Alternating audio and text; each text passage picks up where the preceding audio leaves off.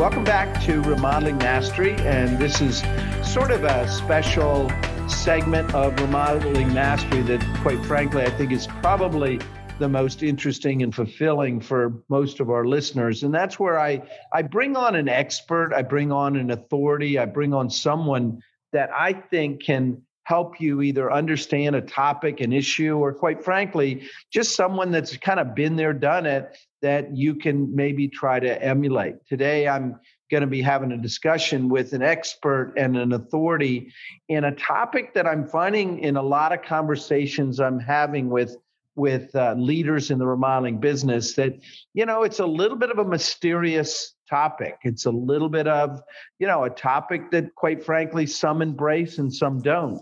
And that's the whole kind of subject of profiling, or kind of understanding who is this person kind of behind the curtain. So my guest and certainly conversation today is with Jeff Miller. He is the leader and certainly the chief within the JM Consulting Alliance. And in addition to certainly working and coaching with clients, he's also an expert in understanding profiling, understanding how to get to that, that true DNA of the person, and then therefore being able to coach and guide clients along the way. So welcome, Jeff, to Remodeling Mastery. Hey, Mark. Thanks for having me. Good to see you again. Yeah, absolutely. So let's dive right into it, and I kind of like to, start at a very broad level, and that is, this whole notion of profiling, and it almost sounds like it's some sort of a detective thing.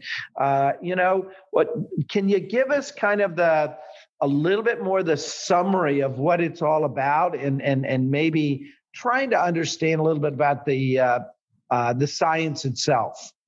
Sure. So first of all, it goes back really into the 1920s, where people start talking and thinking about how do you evaluate.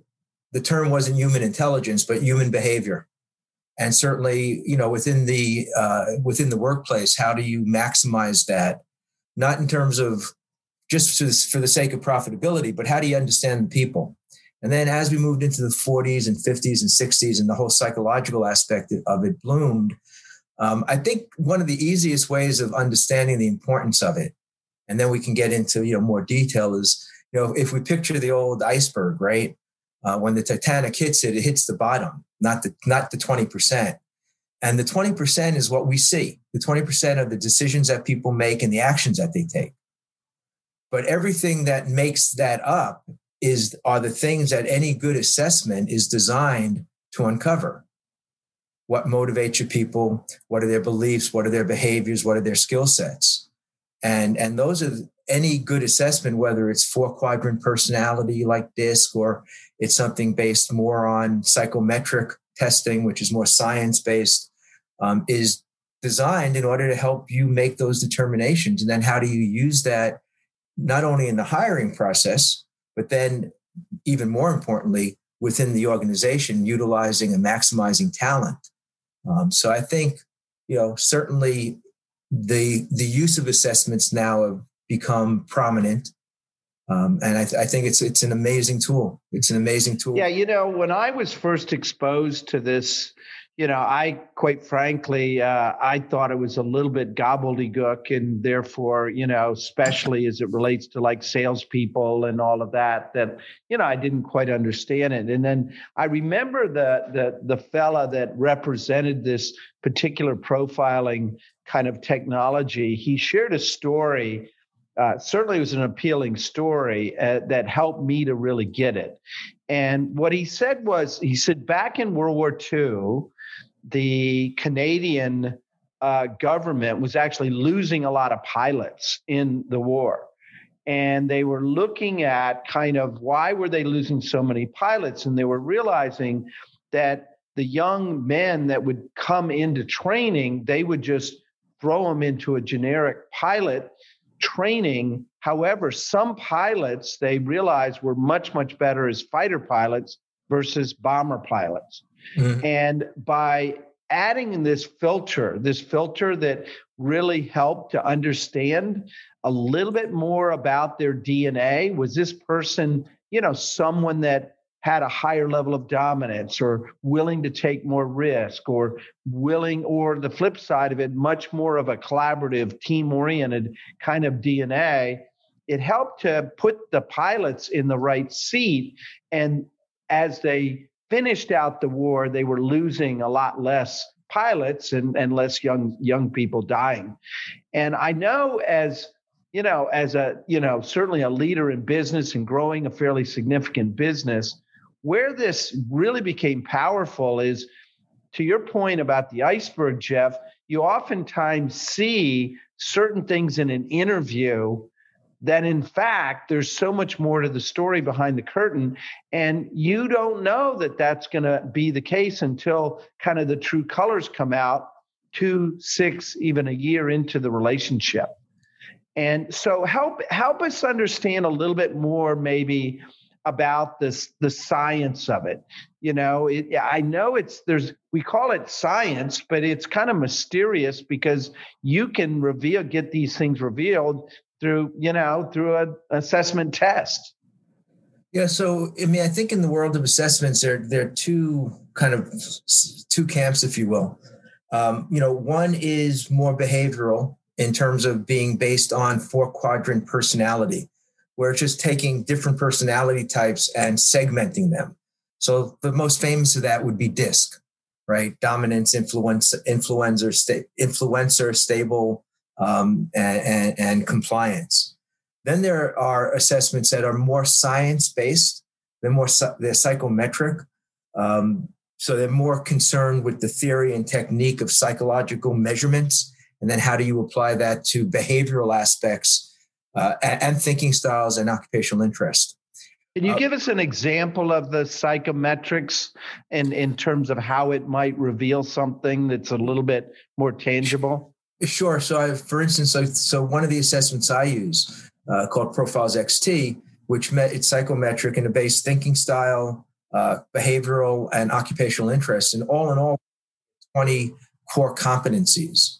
But it's breaking them all into isolation, and then other reports connect the dots.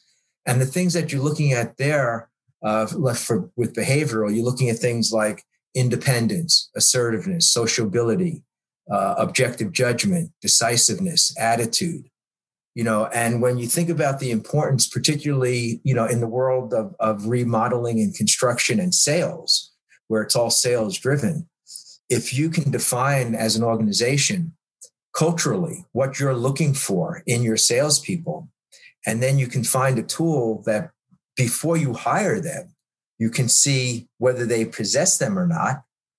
Well, that already puts you, way ahead of the game. And there are all kinds of studies, that show, if you just do interviews, it's 40% successful. If you do interviews and you introduce other steps, and then ultimately the last step, if you introduce psychometric testing, it bumps up the success rate to 75%.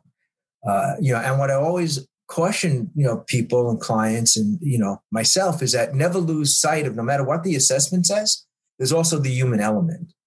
And, so you don't want to lose sight of that. It's sort of the 80-20. You trust this assessment 80%, but humanize the relationship 20%. So, but, you bring up an excellent point, and that is, I think, understanding what it really gives you.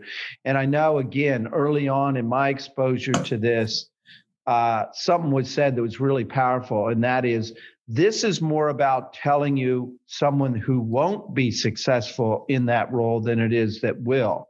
And more specifically, what he said was, okay, if there's 10 candidates for a sales or project management role or some sort of administrative role, it will tell you the 4 that will not be successful based on their profile. And therefore, your chance is now 1 in 6, not 1 in 10. So it increases the odds. It does not tell you who's going to be the rock star.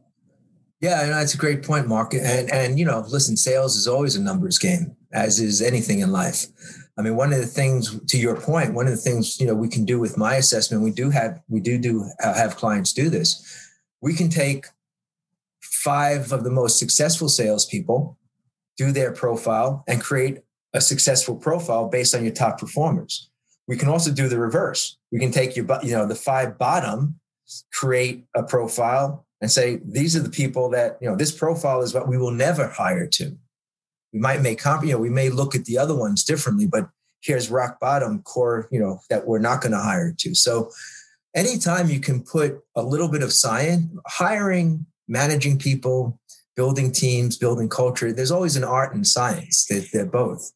So anytime you can introduce a little bit of science assessments into the art of building a team and hiring and building a culture within the organization, I think it's a fantastic opportunity for a company to go from good to great. Let's kind of converse a little bit, Jeff, about specific roles, because, in let's say remodeling businesses, it's oftentimes you have a relatively small business that they want to bring in someone, let's say in sales, because in addition to the owner, they need to grow and have a little bit more bandwidth there.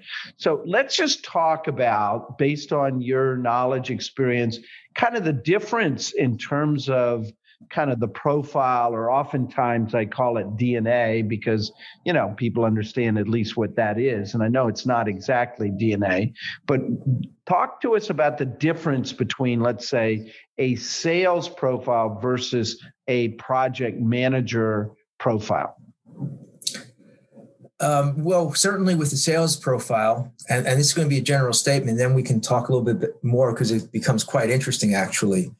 I want to be looking at things like energy level. I want to be looking at things like assertiveness. I want to be looking at independence. And I'm looking for specific, placement on that. With project management, it's the same thing. I'm looking for a different placement. If I'm looking at a project manager, I don't want to see necessarily an energy level of 8 or 9, because I need them to be more methodical in how they're going to go about doing their job. I want to know that they're going to be able to sit down with a project and work it without looking for the next thing to do, right? So I want somebody more patient, more methodical. With a salesperson, depending on the type of sales, but as a general rule, I want somebody with a high energy level, with a high endurance and capacity for a fast pace, who can make 20 stops in a day or 30 stops in a day. Again, depending. But where it gets really interesting, and I really appreciate your feedback on this, if I have a client that's doing, let's say, landscape design, and their sales cycle is, let's say, 6 weeks, I'm going to look for a different profile than if I have a client who's selling windows and it's in and out. Right? Different system, different culture of sales. So I'm able to pinpoint as an organization, well, based on the culture, but also based on the type of sales, what am I looking for?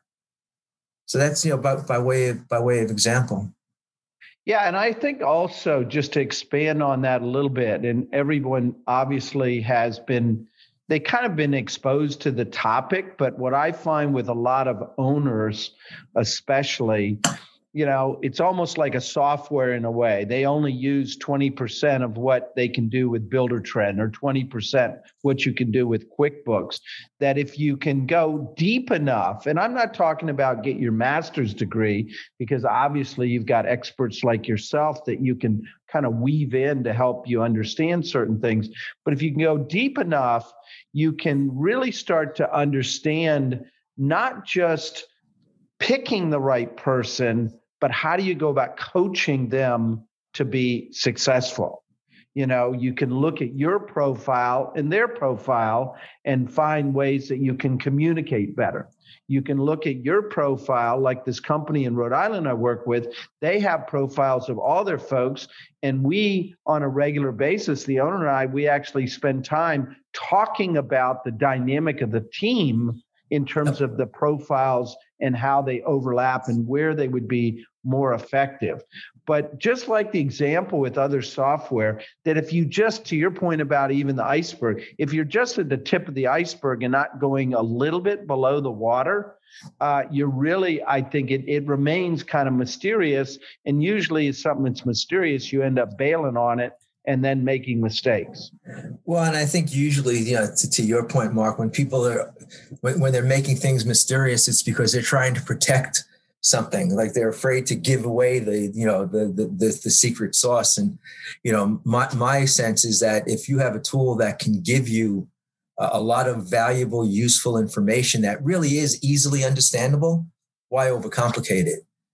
So what I'll do with my clients, for instance, depending on the size of the company, but one of my larger clients, we've probably assessed, forgetting about in the hiring process, but just amongst the C-suite, 30 people, 25 to 30 people, and I regularly run team reports based on everybody. That entire team of 20 or 25 or 30, here's where everybody is. And we'll get together and spend 2 hours as a team just talking it through. And not in highfalutin scientific language. It's like, okay, well, it says that so-and-so is overly assertive. And that might play out by shutting down other people's opinions. Is that playing out at all? And we have a conversation around it without the drama, without the accusation, without this, all that stuff of feeling accused, because it's all good stuff and it's all objectively placed. So it's not meant to, all it's meant is to grow the organization and to grow the individuals in a positive way. So yeah, your point is spot on. There's so many good uses of 80-20 in that, you spend 80% of your time on 20% of the people. You have 80% of your revenue come from 20% of your people. So, one of the conversations I often have, and you probably do as well, Jeff, with, some of your clients that you work with, is when there's either an individual or a couple of individuals struggling in sales, one of the first questions I will ask if it's a relatively new relationship is, well, have you profiled them? And they will oftentimes say no, or he and haw, yeah, we did it, but it was 2-3 years ago or whatever. And then my follow-up to that is, before we invest kind of more poker chips into kind of a prescription or remedy, let's at least see where we stand, because if that person's profile is not what it should be, then you probably want to look for another seat in the bus or an exit strategy and not try to fix something that fundamentally shouldn't even be fixed. Any comments, experiences in that regard? Yeah, so it's a little bit of a spin or veer off of what you're saying, but it's along the same track. A client of mine, we had a person in sales. They invested a fair amount of time and energy with him, and he was doing okay, but the sense was that he just wasn't hitting potential. So when I came in, one of the first things we did was we did work the assessment with him, and one of the things that came across was that his sociability, interaction with people, was extremely high. It was like an 8 or a 9, which sometimes you think, well, we want that in a salesperson, the gift of gab. So I went out sometimes. So I went on a couple of sales calls with him just to sort of observe it. And when we got back, clearly what was happening was he was talking and interacting so much, he was missing all the buying signals. He was so busy about asking about, the weekend, or to see the football game, or how the kid's doing. And, when people were ready to say, that's great, but let's get down to business, he kept on going. So that was a situation where he was open to the coaching, and he had the basic sales skills. That was just one piece. So by making that one piece, he went from being the 6th salesman in the company to the number 2 salesperson. You don't always have that kind of success, but if there's something available that could put you into that position, why not take advantage of it? And to your point earlier, which I think is really critical, is, we have all these tools, but we only use 20% of it. And that's because we're so busy moving on to the next thing. It's like, slow down sometimes in order to speed up. I think you taught me that. Well, going back to some of these different tools, and maybe we can help our listeners understand them a little bit better. I feel at least like, okay, there's a couple of the tools I feel pretty literate and can converse in, but then there's others that are kind of cousins. But then there's others that, like going to a doctor, you can get pretty serious MRIs that tell you a lot more. Talk to us a little bit about, all profiling systems are not created equal. And, Jeff, without getting too much into the kind of technical elements of it, how can you kind of articulate, let's say, the difference between, let's say, a DISC or a McQuaig versus some of the other tools that allow you to go much deeper? Again, psychometric testing will always go deeper than personality testing. Both have their place. So DISC, you would classify more as personality. Yeah, it's a 4-quadrant personality where, and there are others like Myers-Briggs, and there are all kinds out there. Fish, horse. I mean, people are having all kinds of fun with it, which is great. But the bottom line advice I would give, if you're using it either as a hiring tool and or talent evaluator, growing your people tool, make sure that it's accredited and that the accreditation is current. For instance, the one that I use, because we can use it legally in the hiring process, it has to have accreditation, but from the Department of Labor, which means every 3 to 5 years, the science has to be updated. And there are assessment tools out there that purport to be, state of the art, but they haven't been accredited in 20 years. So that would be my first piece of advice. Good advice. That they're accredited. And then beyond that is, kick the tires.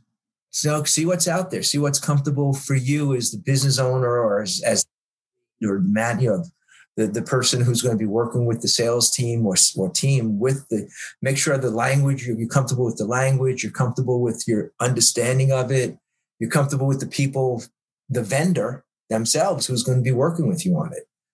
There are so many assessments out there, but the accreditation is my number one advice above and beyond everything else. Just make sure it's current. And again, I go back to this, a lot of people only get into kind of the tip of the iceberg or 20% into it. Some of the better companies, I will say, that I interact with, they use it not only to your point about, hiring and recruiting, but they also make it an interactive part of the coaching. And the only way to make it an interactive part of the coaching is having the individual understand their profile just as much as the coach or the boss understanding it. How would you recommend, engaging or conversing with your team member utilizing a profiling tool? Yeah, I mean, for instance, again, just from my own personal experience, because that's what I can best draw on. When we do assessments, for instance, in the hiring process, if that person is hired within the first month, once they're, onboarded, I'll sit down with them one-on-one and go over their assessment with them. And we'll start coaching it from that point on. I always encourage team members to be sharing the information. That's why we have the team reports. We have managerial reports that we can do, that we can create, based, Mark, you're my manager. Well, here's your assessment. Here's my assessment, how best to manage me. But we don't keep it a secret that only Mark knows. Jeff knows it too. And we sit down and talk about it. So this is all great information. And why not use it? Because it can only help further personal growth, which therefore translates to department growth, which translates to company growth. I think where I also became really committed to this is I actually had some of my folks in HR and in management do some analysis many, many years ago on what's the cost when someone doesn't work out, because I think one of the misconceptions that a lot of people have is they say, paying, $200, $500, $600 for, having this assessment done. It's really an expense. But then the analysis that we did, on average, we were spending $25,000 to $50,000 as a result of someone not working out.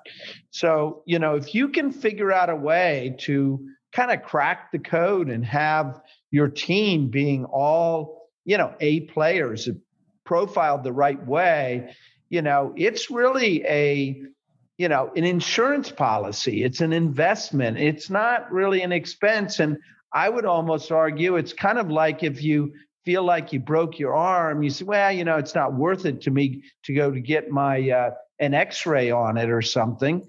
And then all of a sudden you have major challenges later. Yeah, and I think that was pretty progressive of you to recognize that. I actually I'll work this through with clients. It's okay. So what are your pre-employment costs, right? What are your employment costs once you bring them on? What's it costing you to support that person for the first 90 days?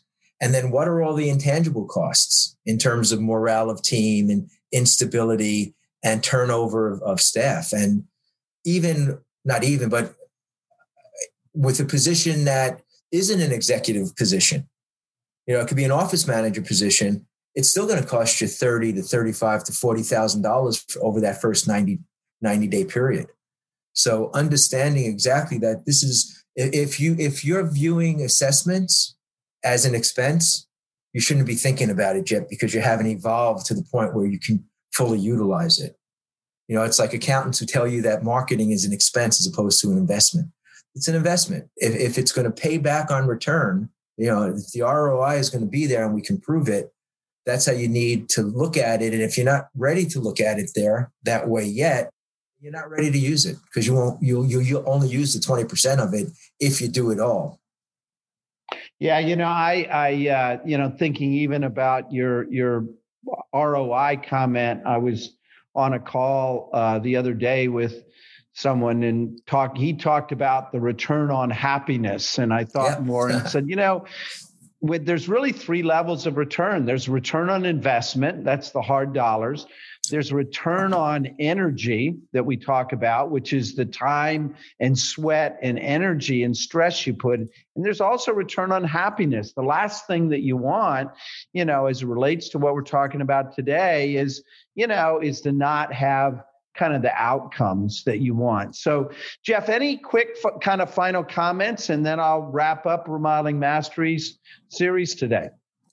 No, I think, in where we're at now and the state of business now and all the challenges that we're facing and all the opportunities that come as a result, there's so much emphasis and science being done on human intelligence and emotional intelligence and what that can bring into an organization, that if you're not using assessments in your business, you really should be investigating the benefit of what it would look like if you did so. I think excellent. Yeah, we're living in times where you need to be doing things differently also. So consider the use of assessments as a way of doing something different within your business if you're not using them. Excellent. Well, I want to thank my guest today, Jeff Miller. He is with the JM Consulting Alliance. He's not only an expert in profiling and profiling systems, but also, works with individual companies on, overall advisory and coaching. So if you do have a question or an issue, I certainly encourage filter it back to me and I'll get it certainly to Jeff to be able to help you. But also I want to thank my supporters with Remodeling Mastery, with NARI, the National Association of the Remodeling Industry, as well as Professional Remodeler, and all of my friends there, and certainly my friends at, Engage and Surefire and Leap and others that, are certainly very supportive of taking your business to the next level. So take care, everyone. Thanks, Mark. Thank you for listening to Remodeling Mastery by Mark G. Richardson, produced by Surefire Local. You can subscribe to this podcast on any mobile phone using iTunes, Google Play, Stitcher, or wherever you get your podcasts.